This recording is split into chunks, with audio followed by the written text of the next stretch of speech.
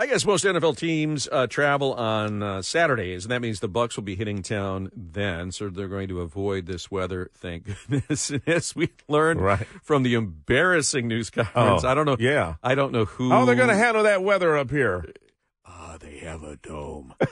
That was a funny moment, and apparently that was a news reporter covering sports, and I guess that's what happens when you miss a sign. But Roger Goodell was asked about the Lions being in this position, and he says, he said, I've learned a lot about football from Mrs. Ford. She's seen much more football than I even have. And he said, Sheila Hamp has a perspective that I have found really interesting in terms of business culture. And so he was very complimentary to the two women that are heading up the team's front office, that share the team. But he said, you know what? There's something special, too, when one of the NFL originals, kind of like the original six we have in the NHL, the Lions, the Bears, the Browns, they were original members of this league. And he says, there's something special about that, too. I guess it happens after so many years of frustration and disappointment. It makes winning so much better, doesn't it? It's right. It just makes it special. I'm not saying you wanted to go through those years. I get it, but the reality is the league has never been more competitive than it is today. It is harder to win in this league, and it's harder to continue to win. I think 18 out of the last 20 years, we've had a team go from last in the division to first. I think we have 6 new playoff teams this year, which is about average. To have that kind of competitiveness, I think, is great for the product and great for the fans. It is great for the fans. And the fans in franchises that do have a chance to bounce back, as have the Lions and the Buccaneers. Gene Deckerhoff is the longtime radio play-by-play voice for Tampa Bay, joining us this morning. Gene, good morning. Hey, I hope it's a little warmer up there than it is down here. I live in Tallahassee. It was 24 degrees yesterday. But hey, don't get the violin out. Play a sad song. I got heavy clothes. I had to get those to come up to Detroit this week. Well, we've only got 22 here. Yeah. So Kate, whatever you're wearing now is fine. You'll be fine. It's a come as you are party. Okay.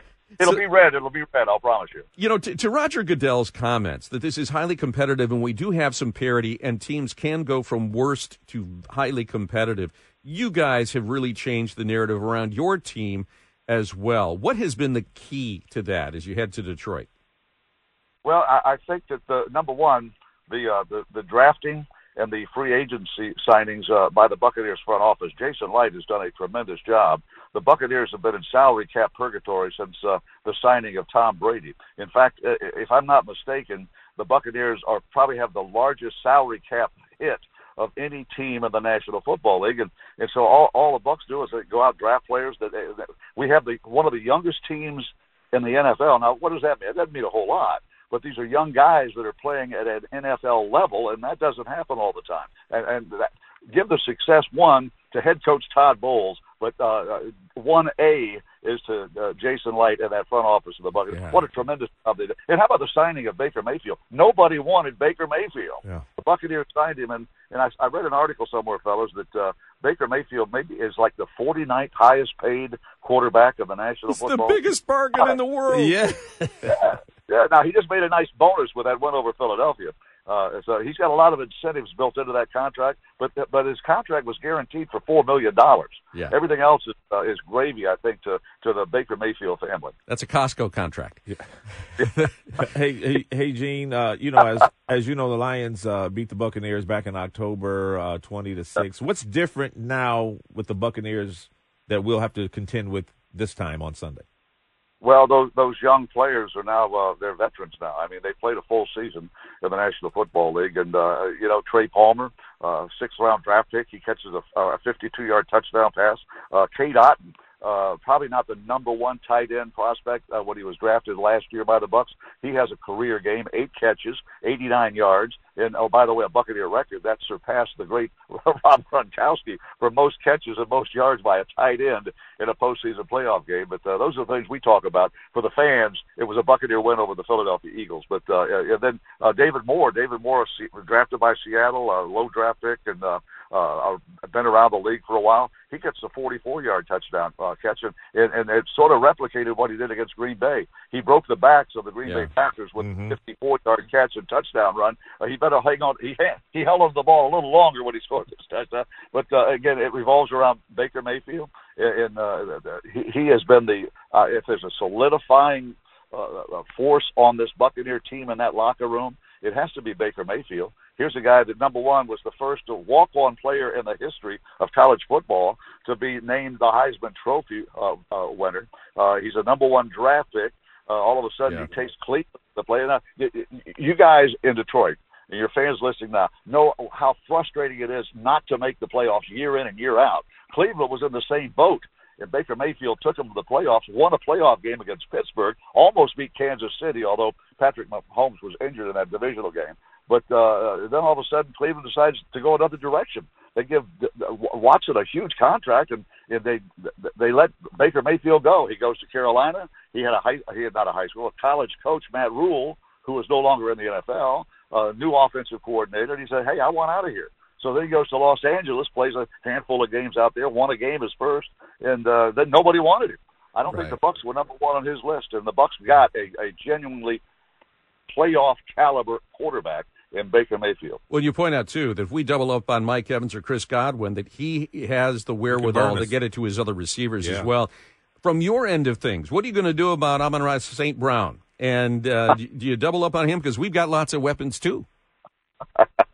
Nobody's been able to handle that Southern Cal product, and Amon-Ra is the real deal. It's hard for me to believe that the level he's playing the National Football League, that he was not a first or second round draft pick. I mean, good golly. And he wore out the Buccaneers in that first game. And, again, I'm talking Baker Mayfield.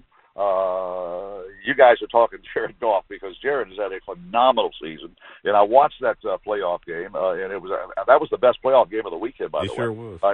Except for the Bucs beating Philadelphia, that's number one on my list. But as far as a viewer and not having a dog in that hunt, or as they say, the win over the Rams was huge. Now the Bucs fans were pulling for the Rams to win because we would have hosted the divisional round down in Tampa. But I watched the Dallas Detroit game, and I have to be honest. We had a game the next early afternoon, and I think Dallas picked off a pass there with less than 2 minutes to go. I turned the TV set off. Next thing I know, I missed one of the worst. I missed one of the worst calls of the history of the National Football League. Oh, we love you, Gene. Yes, we do. I missed it. I fell asleep, and I saw it, on replay. But no, I thought Dallas had that deal. I mean, and son of a gun, they held on there at the end. But the games the Buccaneers lost early. I don't think there's a thing. The coaches don't say that revenge is a motive. But I played college basketball, and if we lost to a team, I was going to beat them the next time I played them, and I think revenge was a bit of a factor in that game against Philadelphia. So who knows? Also, an underdog, a home underdog, 3.5, 4 points favorite Philadelphia. I think that all plays into the psyche, and I think that Todd Bowles is selling that psyche that, hey, we're the underdogs. Nobody believes in us except us here in the locker room. And they go out and play. They played when the Buccaneers have played clean football. By that I mean few penalties, no drive-killing penalties, no turnovers, and execute on first down. Clean football. The Buccaneers have won. We played clean football in a win over the Green Bay Packers. I mean, Baker Mayfield had a perfect quarterback rating. First time ever an opposing quarterback has done that at Lambeau Field. Against the Jacksonville Jaguars. Another clean football game. And against the Philadelphia Eagles this past Monday, clean football. It produces wins. I know it sounds like coach speak, but it produces wins at the National Football League, particularly in the playoffs. Gene Deckerhoff, longtime radio play-by-play voice for the Tampa Bay Bucs. Thank you so much for joining us this morning on JR Morning, and Go Lions. Here you go. Fire them cannons. Go Bucs. All right. Gene, thanks so much. Take care. All right, fellas. See you on Sunday.